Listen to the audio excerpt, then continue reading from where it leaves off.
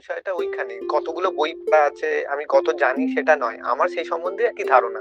ভুল হতে পারে, কিন্তু এই ধারণাটাকেই প্রতিষ্ঠা করার জন্য আমি গল্প করছি। সেটা নয়। আমি সেই বিষয়টা সম্বন্ধে জানতে চাইছি। গল্পটা এরকম জায়গায় একটা যায় যে ঠিক আছে, আমাকে এই নতুন জিনিসগুলো জানতে হবে, আমাকে এইগুলো পড়তে হবে, তারপরে পড়লাম, সময় পেলাম না, সেটা আলাদা ব্যাপার। আমার জানার বাইরে আরো নতুন জানা হতে পারে, সেটাও যেমন সম্ভব, দেখো আমার বোঝার বাইরেও নতুন বোঝা হতে পারে। আমরা নিজেদের যে লিমিটেশন সেটাও কিন্তু আমরা এর মাধ্যমে করে নিতে চাই। বহুত একটা প্যাসিভ গল্পের স্ট্রাকচার। এক্স্যাক্টলি, এই জিনিসটা কিন্তু ওই রকম একটা গল্প ফিজিক্যালি যারা প্রেজেন্ট নেই, তাদের কোনো ভাবনা চিন্তা যদি থাকে, তারা সেগুলো আমাদের এই চ্যানেলের কমেন্ট ফমেন্ট এইসব তো অপশন গুলো রাখাই হয়েছে ওই জন্য, শুধু গালাগাল খিস্তি করার জন্য নয়। আমাদের উদ্দেশ্য সেটাই, সেই জন্যই পডকাস্ট করা, আর কিছু নাই।